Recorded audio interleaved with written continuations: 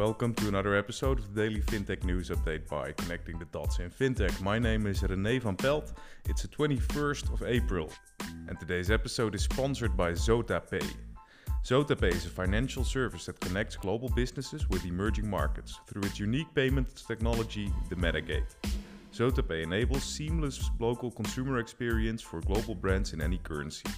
Learn more via their website zotapay.com. That's ZOTAPAY.com. Zotapay.com. And we'll go on to the episode. To start us off, Goldman Sachs CEO David Solomon said on Tuesday that he isn't worried about Apple's new savings account overshadowing Goldman's own Marcus offerings, but that he's watching closely for cannibalization. The Wall Street firm reported the first quarter results on Tuesday, a day after Apple launched a new savings account with annual percentage yield of 4%.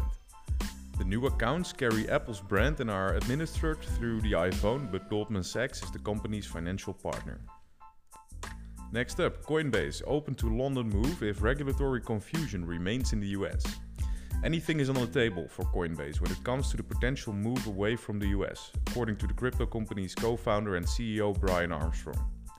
Speaking to former Chancellor George Osborne at the Innovative Finance Global Summit, Armstrong said the UK is currently Coinbase's second largest market in terms of revenue. He called for greater regulation for centralized players in the crypto space, given their nature as financial services businesses, in order to create trust and build customer protection. Next up, Monzo has launched Business Instant Access Savings, which allows business owners to grow their savings while having quick access to their money whenever they need it. The Business Instant Access Savings pot offers 1.5% AER interest rate, variable, per year, paid monthly into the pot. There's no minimum deposit required, and the maximum amount that can be saved in an instant access pot is £100,000.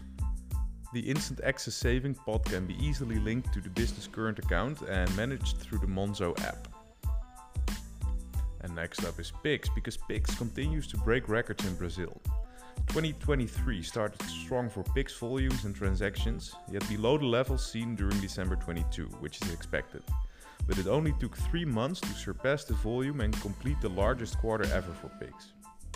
On March 2023, more than 1 trillion Brazilian real were processed through the Brazilian instant payments infrastructure, leaving behind the previous record achieved in December.